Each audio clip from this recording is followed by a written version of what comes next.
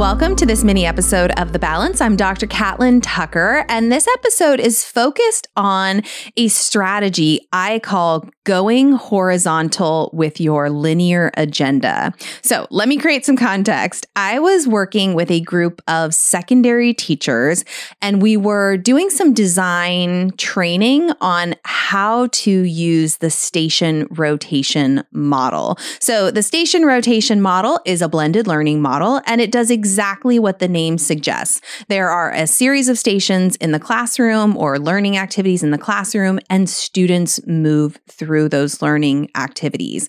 And typically, a station rotation has three types of stations. There's a teacher-led station, and that's really designed to free the teacher to provide differentiated direct instruction, guide differentiated modeling sessions, facilitate small group discussions, give feedback, collect formative assessment data, lots of different things we can do when we're working with a smaller subset of the larger class and really customizing that experience for the group of learners sitting in front of us. Then we have the online station or multiple online learning stations and an offline learning station or multiple offline learning stations.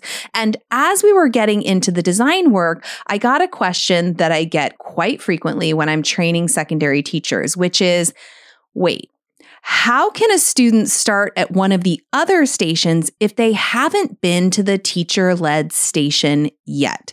And this question addresses a key or highlights a key obstacle that a lot of secondary teachers encounter when attempting to transition from the traditional whole group teacher-led instructional model to the station rotation model. And to be quite frank, this is a challenge I also faced in my early kind of initial efforts to design station rotation lessons, and it was infuriating. I would design what I thought was a pretty good station rotation. I would take a step back, I would look at the activities and realize, oh my gosh, a student can't start over at this station until they have had this thing at this previous station. And so they basically all built on each other, which won't work. They cannot develop sequentially because you have students starting at different stations. So because you cannot rely on students being with you first at that teacher-led station, we need to find a way around this kind of circular trap that some of us find ourselves in when trying to design a station rotation.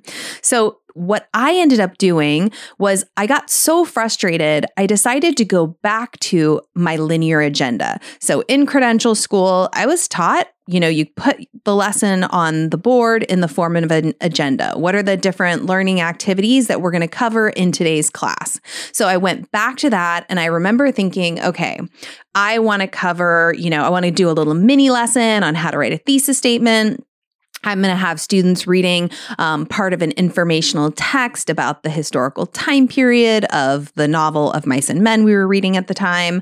I wanted them to do some building background research on the Dust Bowl as well. And I was hoping to conclude with a small group discussion of the chapter they had finished for homework. So I wrote out my linear agenda, and then I took that and went horizontal, which basically just means I took my agenda, I tilted it on its side, and I pulled apart the discrete learning activities to ask myself two important questions. First, could this work as a station rotation with some modification? Like, would these individual activities I wanted to do from my linear agenda work as stations with some, modifications, with some, maybe support built in?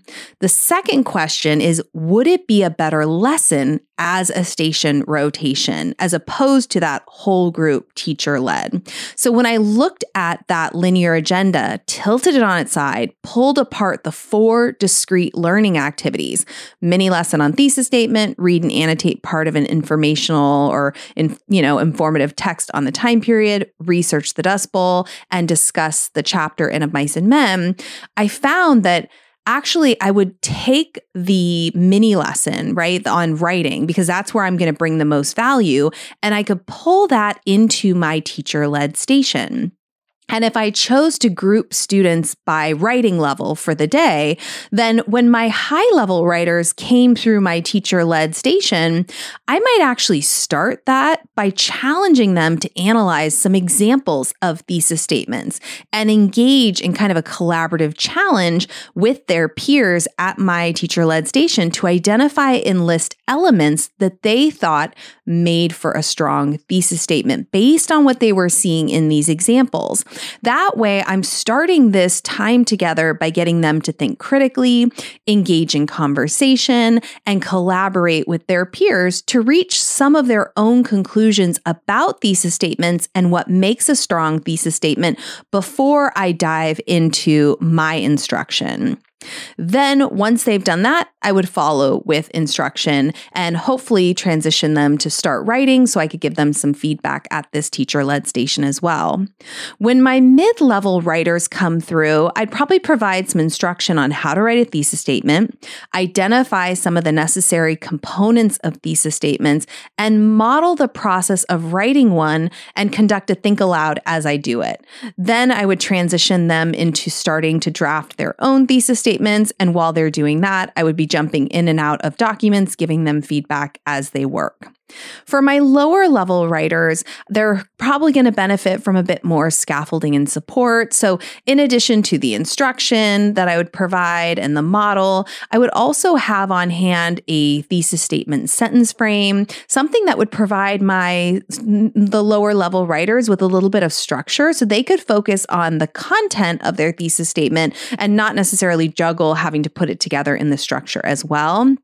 And as they attempt to do that, I could provide individual support and feedback. So I'm going to get a lot closer to meeting the different needs of writers at different levels in my class by using that teacher-led station.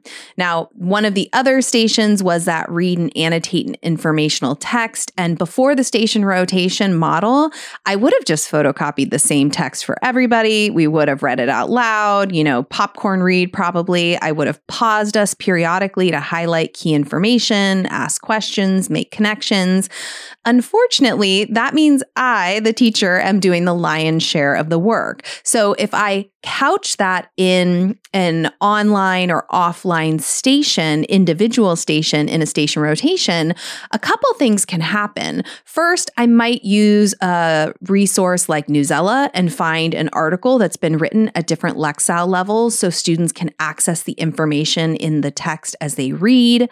I might also think about pairing that text with a reading strategies choice board so students can choose the reading strategy that they want to focus on as they read, and they're going to have a little bit more control over the pace of their reading as opposed to that whole group teacher-led experience, which will hopefully make it easier for them to acquire the information in the article. Research the Dust Bowl could be a really fun online collaborative station where we ask students to do research, but to work together to create some kind of shared artifact of what they're learning. So maybe we put a piece of poster paper down and we tell them, hey, you can make an artistic timeline of what you're learning about the Dust Bowl, or you can go online and use a tool like Canva instead. So you have meaningful choice about how you capture and share your learning as a group. And then the final station would be that small group discussion of the text. And I know this is actually the station that makes teachers the most nervous because we're like, wait a second, students are just going to be over here at this offline station and they're going to be having a conversation that we don't hear and we're not controlling. But it's really important that students have opportunities to engage with each other in a meaning-making process via discussion. It's important that they cultivate their, speaking and listening skills. And that's easier to do in a small group discussion because one, everybody has an opportunity to talk, and that is rarely the case in a whole group teacher-led discussion.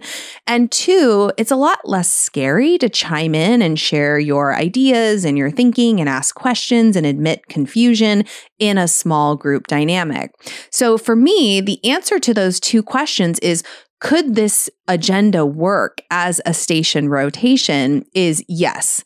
Is it a better lesson as a station rotation? Definitely, right? Because now I'm able to differentiate more effectively. I'm able to give students more control over the pace at which they navigate some of these tasks. And I'm allowing students the space to work together, to communicate, collaborate, think critically with other members of the class. So obviously this looks different in different subject areas. And I have a follow-up blog that folks might want to check out where I model how you can use AI to help kind of go horizontal with a traditional whole group teacher-led lesson. And I actually use math as my example. So you can check that out on my website if you're curious about that. But if you're thinking, gosh, I would love to get to work with small groups. I see the advantage of teacher time with small groups of learners. Then I would encourage you, if you haven't used station rotation or have struggled with this same challenge of every station building on the station before, I would go back to the linear agenda, write out the agenda for the day, really think about what are the specific learning objectives I want my students to work toward, what essential information do I need to cover for them to reach these outcomes, how can I actively engage students in this learning process, what activities would work best as individual versus collaborative, what supports and scaffolds might they need to navigate these learning activities successfully. And as you consider those questions and put together your agenda, then you're going to go horizontal.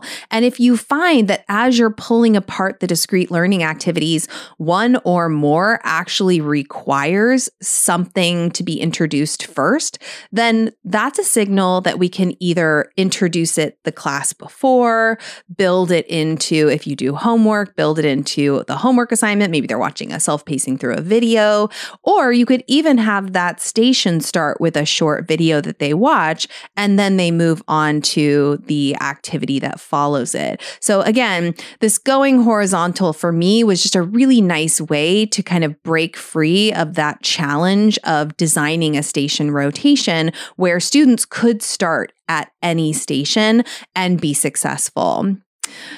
Thank you guys so much for joining me for this mini episode. If you have any questions, please reach out to me. I'm on X, formerly known as Twitter, at Catlin_Tucker. You can also find me and send me messages on Instagram at Catlin Tucker. And you can find me on my website, catlintucker.com, if you want to post a question or comment there. And just a reminder that my new book with Dr. Katie Novak, Shift Writing into the Classroom with UDL and Blended Learning, is available anywhere you buy your books.